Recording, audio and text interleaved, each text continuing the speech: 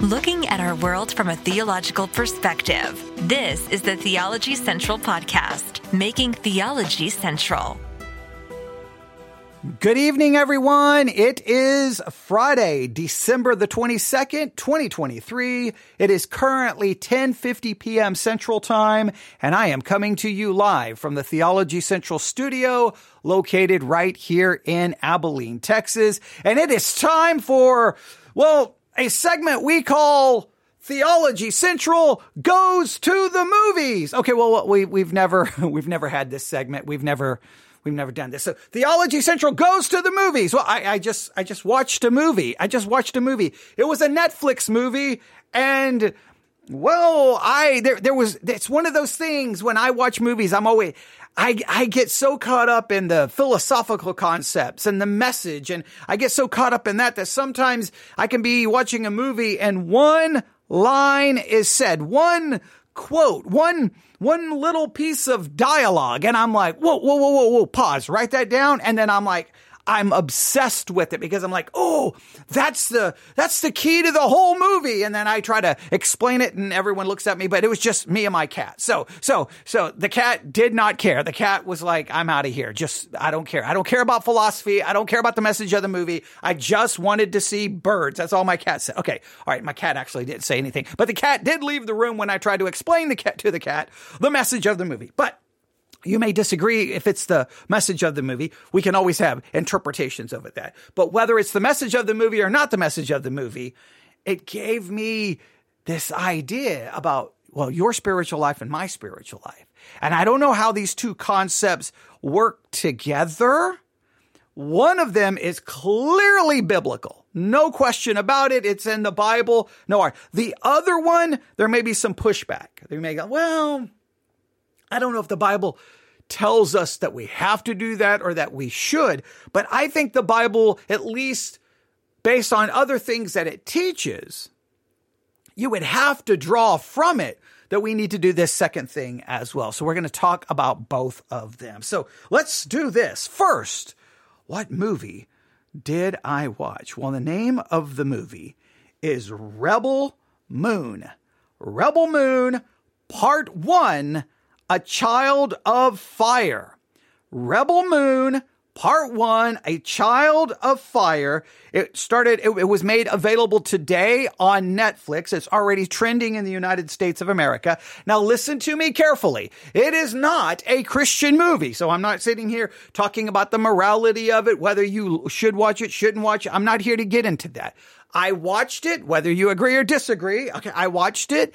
And for me, there's this concept that's in it, but here's a little bit about it. Rebel Moon, Part 1, Part 2 comes out April 2024.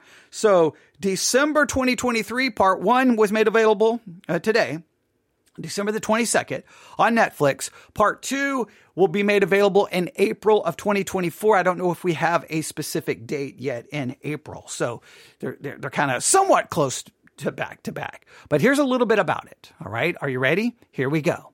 Rebel Moon, also known as Rebel Moon Part 1, A Child of Fire, is a 2023 American epic space opera film directed by Zack Snyder. All right. Zack Snyder. I'm not going to read to you the plot. I'm not going to read to you a synopsis. I'm not going to talk about characters. I'm not going to talk about anything. I don't want to spoil. If you want to watch it, great. Now, if you don't want to watch it, that's perfectly okay. This is not so much about the movie. It's about a concept that I am drawing from the movie. So I'm not here to talk about the movie and use quotes from the movie or use dialogue from the movie. I just want to use one segment, one quote, just basically one quote. So I am going to use a quote. But in other words, I'm not going to play movie clips, the trailer. It's not all about the movie. It's about this idea, but I didn't want to just take the idea and then talk about it as if it was my idea because, that would not be a good thing, right? So I'm telling you exactly where it came from. But in the movie, there's this powerful scene, or at least it was powerful to me, where one of the characters is saying to something else. I'm not going to explain what he was talking to, but he says this, and I'm paraphrasing. The greatest fear we face, the greatest fear that we face is the fear of ourselves. The greatest fear we face is the fear of ourselves. Now, we could look at this and pursue this from, say, a philosophical perspective. We could talk about what does it mean to fear ourselves, and from a psychological perspective. We could follow, but this is the Theology Central podcast. I'm looking at this from a theological perspective. So after that line was said in the movie, the greatest fear we face is the fear of ourselves. When I started considering that, and I do believe this idea of people fearing themselves, I think it kind of shows up in the lives of most of the characters in the movie. I mean, we'd have to go do a character study of every single person in the movie, but I think to me, I think that's the line that really explains the movie. But you can draw your own conclusion when you watch it. But here's what I started thinking. Okay, I know the Bible talks about the fear of God, but I wonder, how important is it that you and I, as a believer, that we face that fear, and that we do possess a great level of fearing ourselves? We face it, we acknowledge that fear, and that we have that fear. That I think if fear of God is healthy, which the Bible definitely would say it is, there's great spiritual benefits that flow from the fear of God. What spiritual benefits would come into your life or to my life if we were to fear ourselves? We're right here, December the 22nd. Before you know it's going to be December the 22nd, 2023. Before you know it, it's going to be January 2024.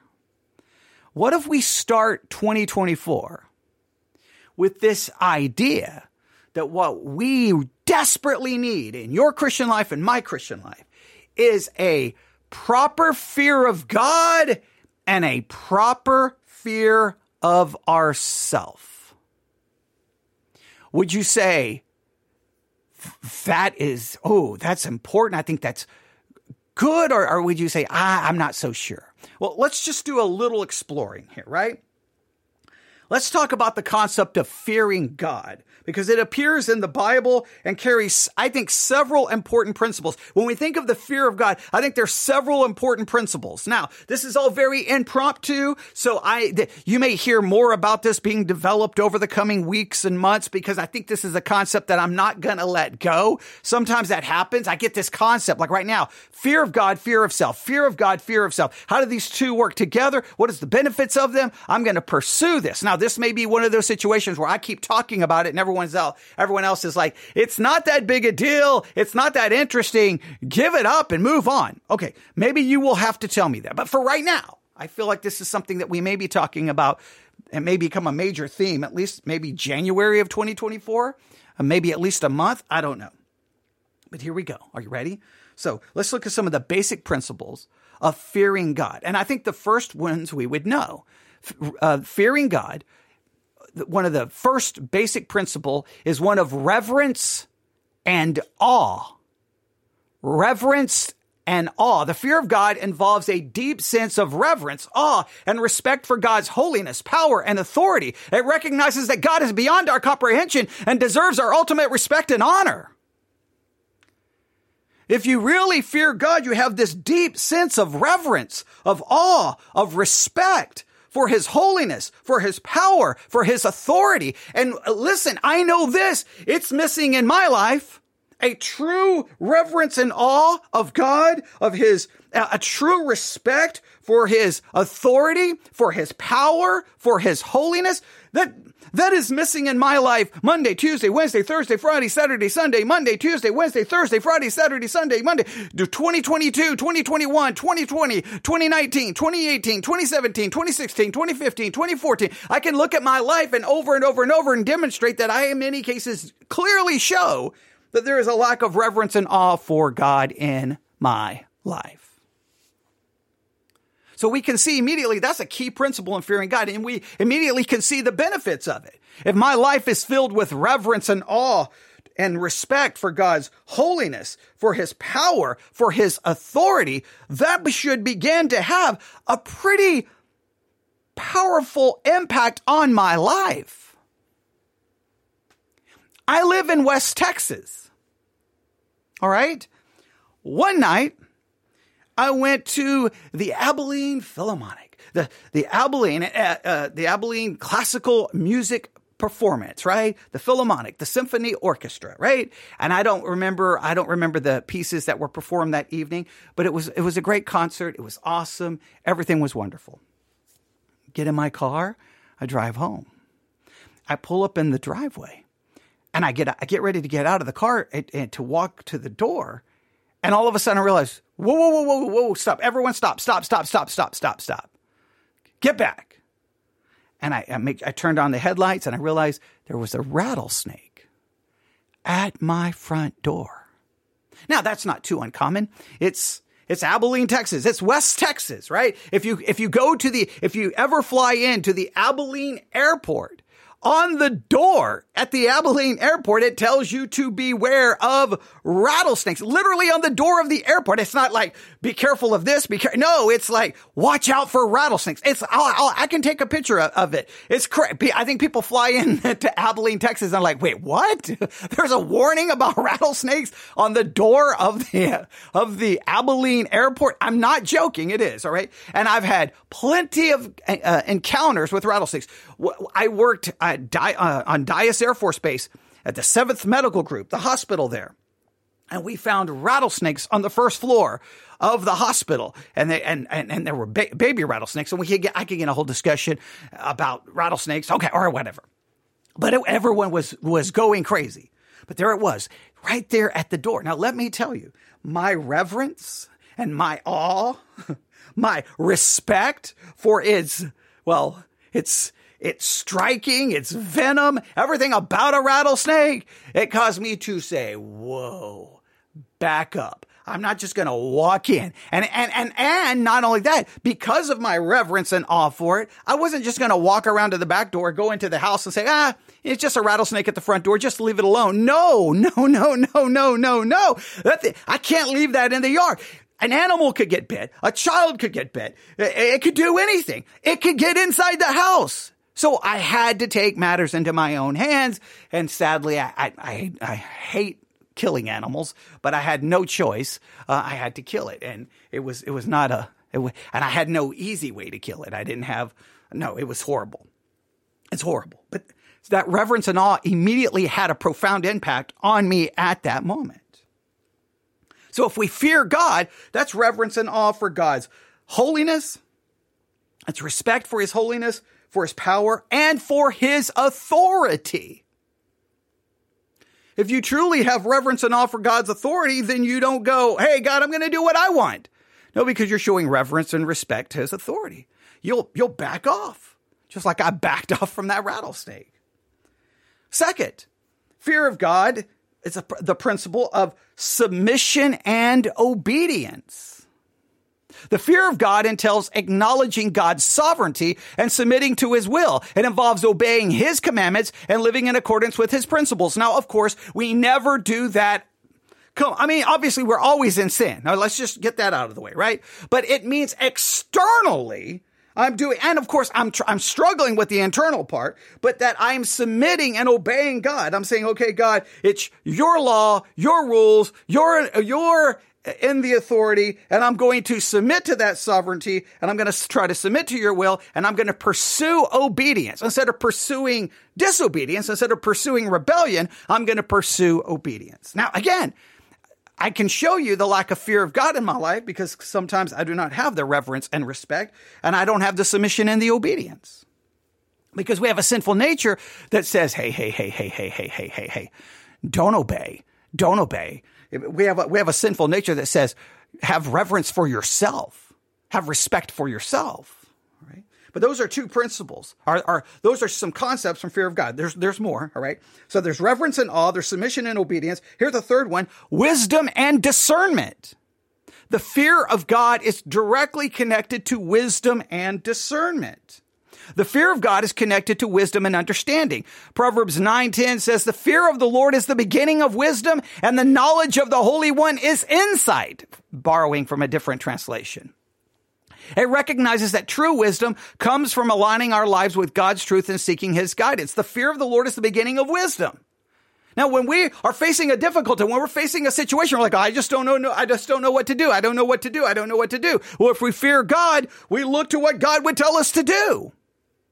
If you want true wisdom, if you want true insight, if you want true knowledge, then it has to be based off the fear of the Lord. If you do not have the fear of the Lord, when you begin to come up with your ideas and your decisions and your great plan and strategy, well, it's going to be devoid of godly wisdom. It may be filled with human wisdom. It may be filled with human ingenuity, but it will be missing divine insight. So to fear God brings about reverence and awe. It brings about submission and obedience, and it brings about wisdom and discernment. And number 4, it brings about accountability and judgment. The fear of God acknowledges that we are accountable to him for our actions. It recognizes that God is the ultimate judge who sees all things and will hold us accountable for our deeds. If we fear God, we understand we are accountable to him. He is the judge. He makes the decision of wrong and right, not me. And the last one may seem somewhat contrary to those other 4. I think the fear of God also brings about some love and trust. The fear of God is not solely about being afraid of punishment. It also includes a deep love for God and a desire to please him. It involves trusting in his goodness, faithfulness, and love, even in the face of difficult circumstances. So fear of God has immediate, profound, spiritual impact on your life and my life. Now, look, I know all of that. I know all of that theologically, right? I've studied the fear of God so many different ways. So I know all of this stuff, right? I can preach it in my sleep, but man, getting the fear of God truly in my life, But I think that's because there's a problem. It's a sinful nature. And the sinful nature does not fear God, does not respect God, has no reverence for God. The sinful nature is not even in awe of God. If we are honest, the sinful nature hates God. And this directly transitions into this second fear that I thought the Netflix movie at least addressed. Rebel Moon and the quote from the movie, "The greatest fear we face is the fear of ourselves." Now, they're talking of fear in a negative way. Now, we're talking the fear of God in a positive way. We need to fear God. They're talking about of all the things that we could fear, all the things that we could be afraid of, a negative kind of fear. The greatest fear that we face is the fear of ourselves, that we are afraid of ourselves. We are afraid to see ourselves for who we are. We are afraid to really come face to face with ourselves. We don't even like silence because we hear from ourselves. We like to stay busy. We like noise. Because if we are left alone in silence and isolation, then we're left with ourselves, and we don't like that. But I think there's a positive thing that can come from fearing ourselves and acknowledging that fear. So I started thinking about this. Now, I know the Bible does not address the concept of fearing ourselves in those terms, like fear yourself. It doesn't do that. But I think the concept is there. And here's where I would start. The heart is deceitful above all things and desperately wicked. Who can know it? Now, I know it's translated different in different texts. The Septuagint, it's translated completely different. Okay, but we could get into all of that. All right, but here we go. The heart is deceitful above all things and desperately wicked. If you and I believe that because of human depravity, our heart is desperately wicked and deceitful above all things, then I do not know how we don't fear ourselves. And for some weird reason, I think the sinful nature does a great job telling you, no. Don't fear you. Fear that group. Fear that philosophy. Fear that. And all of our fears, we tend to focus on these fears external, and we are afraid of these other things, and we try to protect ourselves from the other things. And while we're running around fearful of all these things, in a sense, trying to build a wall to keep them all out, we're fearful of Target, we're fearful of Hollywood, we're fearful of music, we're fearful of video games, whatever we're fearful of at any given time, the boogeyman that's out there, that's out to devour all of us as Christians. The real thing that we should be fearing is inside of you. So I think Proverbs 17:9, or Jeremiah 17:9, there's a verse in Proverbs we're going to look at, but Jeremiah 17:9, I think right there, you have to fear yourself. You have to fear yourself. You've got to fear it. You've got to understand it. You've got to acknowledge it. And if you fear God, there's all those spiritual benefits, but what happens when you fear yourself? Then look, if you truly fear yourself, then you're being willing to be honest with what's really there. Your focus is on the real danger. I think there's benefits that should flow from it. Here's some things, consider this. Proverbs 16:32. I'm not saying that this is perfect. Some of these concepts I'm still haven't thought these through. Proverbs 16:32.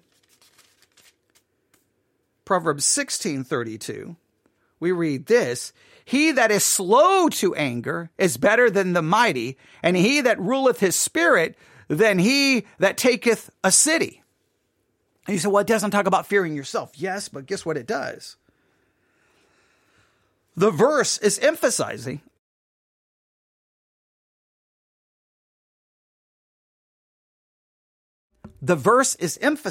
sorry, I had to cough there, the importance of self-control and managing our own emotion and impulses. Whoever is slow to anger is better than the mighty, and he who rules his spirit than he who takes a city. This talks about we've got to take that self-control. We've got to manage our own emotions. If we see ourselves, look, if you're not going to even have a chance of doing that unless you fear yourself and realize, man, I got a problem here, I got a problem here, I got a problem here. It's the James concept, right? It's the James concept of anyone who can control his tongue. Can you control your mouth? Can you control what you say? If you can control your tongue, in a sense, you control all of yourself. There's so many of these ideas where the Bible talks about self-control and that just, I think to me, it starts with fearing yourself. There's no way of controlling it until you fear it, until you acknowledge it, until you recognize it. Psalm 139, 23 through 24. Psalm 139, 23 through 24. Psalm 139, 23 through 24. Psalm 139, 23 through 24. Search me, O God, and know my heart. Try me and know my thoughts, and see if there be any wicked way in me, and lead me into the way everlasting. This is the idea that I so fear that there could be something inside of me that I'm asking God to search it and show me. Well, when we ask God to search me and show me, well, I just read my Bible and he shows me. He shows me that you have a depraved nature and I have a depraved nature. The Psalm 139 reflects basically a desire for self-reflection and asking God to reveal any areas of our lives that need correction or improvement. And why do we ask that? Because we know there's something inside of us. We know the monster lives inside. Well, we can build all the walls to keep everything out, and then you're going to be like, whew, man, that's it. I protected myself. I got filters on my internet. I've done this, I've done this, I've done this, I've done that. And then you go, all right, good. I'm going to turn off the light, and all of a sudden, it grabs you because it's you. You're the problem. Proverbs 3:7. Proverbs 3:7. Proverbs 3:7 says, be not wise in your own eyes. Fear the Lord and depart from evil. Hey, don't be wise in your own eyes. Don't be wise in your own conceit. Be willing to acknowledge and fear of yourself is coming face to face with yourself. And I think Christianity spends so much time putting fig leaves on so that we hide ourselves not only from everyone else, we hide ourselves from ourselves. We don't want to see the monster in the basement. Proverbs 3:7 reminds us not to become overly confident in our own understanding and abilities. We have to have reverential fear for the Lord and seek his guidance. Now, the Bible may not directly address the idea of fearing ourselves, but it encourages introspection, self-control, humility, and seeking God's guidance and understanding our very own nature. And the Bible tells us we have a depraved nature, a wicked heart. We are sinners. And if we understand that, then we should fear ourselves. You can imagine now, if your life is filled with a reverential, correct fear of God and a very real fear of yourself. I think only spiritual benefit can derive from. If you fear yourself, you're going to be broken. You're going to be humbled. Your robe of self-righteousness is going to disappear in front of your very own eyes. You're going to be humbled. You're going to know you need God's mercy. You're going to know you need an imputed righteousness. And you're not going to be running around bragging about your own righteousness. You're going to be humble. It's going to destroy pride.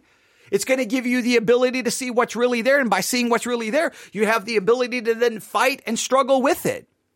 You can't fight that which you do not perceive. You cannot fight an enemy which you will not even acknowledge exist. And the enemy that we're always trying to fight all of these other enemies. And here's what I think. I think sometimes when we're the loudest against a certain sin and we're screaming against a certain sin and we're railing against a certain sin and we're condemning it and we get so angry about it, we always like to perceive that it's righteous indignation. I think what it is, it's fear of ourselves. And sometimes the thing we're yelling the most about is what we struggle the most with. It's something inside of us.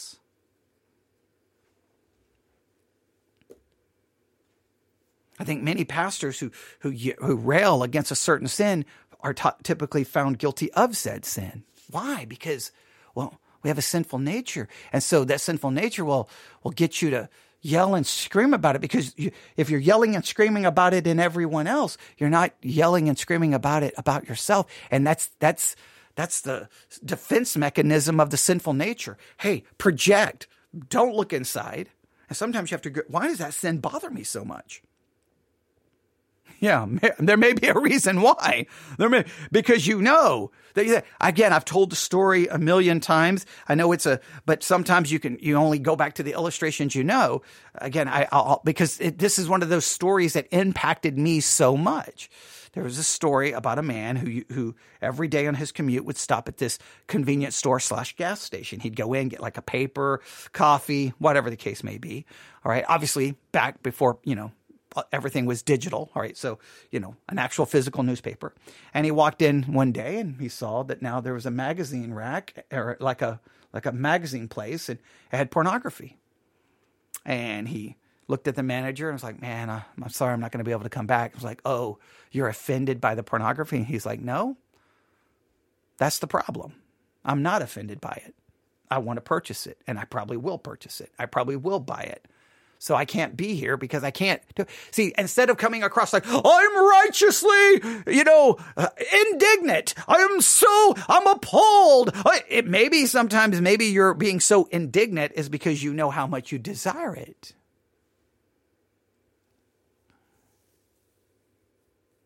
But if we fear ourselves, we would know immediately, no pretending. I want that. I desire that. I need that. I crave that. I long for that. It's better to just acknowledge it and admit it, instead of pretending like, oh, no. I'm the godly one. Watch me robe myself in self-righteousness, and I will speak great of the horrible sins of others. If we fear God, that should lead to biblical wisdom. And biblical wisdom, so think about this, fearing God, reverence and respect for God, all of those things. But one of those things is it opens your eyes to biblical wisdom and insight. So fear God leads to biblical wisdom and insight.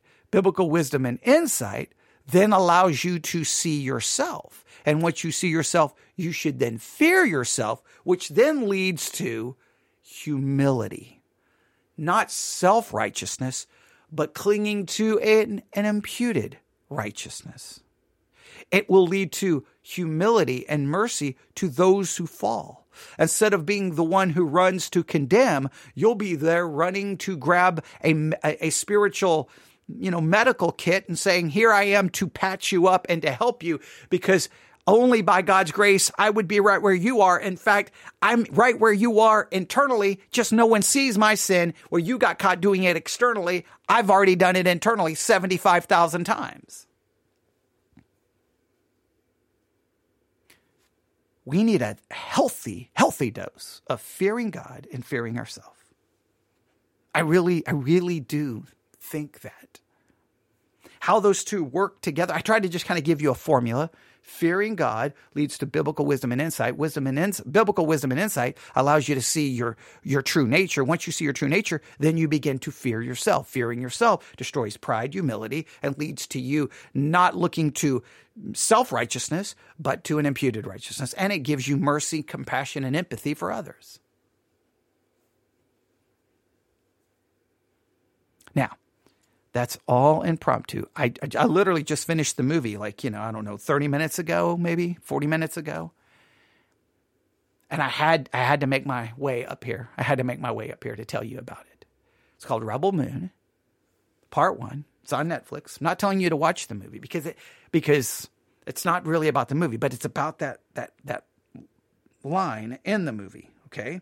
And that line is, the greatest fear we have to face is the fear of ourselves. We need a right fear of ourselves. And if we truly believed, I'm sometimes baffled because I think Christians believe the heart is deceitful, the heart is desperately wicked and deceitful above all things. We say that, but then we don't act like we really believe it. And I think that there's a major problem in the minds of many Christians, because many Christians believe once you become a Christian, that deceitful, depraved heart goes bye-bye. And now you have a new one. But I think the new heart promised in Ezekiel and Jeremiah is for Israel when God fulfills the covenant to Israel. And that speaks of some other time. And I believe that we are not truly made a new creature practically until glorification. We're made a new creature positionally. Therefore, we still have the same depraved nature and the same depraved heart. But we've talked about that millions of times. And if I truly believe that, I should be scared to death. Not on what's on the other side of the wall, but what I'm locked in here with, which is me. Email me your thoughts, newsif@yahoo.com. That's newsif@yahoo.com. newsif@yahoo.com. The greatest fear we face is the fear of ourselves. How do you think that plays out biblically and theologically? Love for you to add to this and share. Thanks for listening. God bless.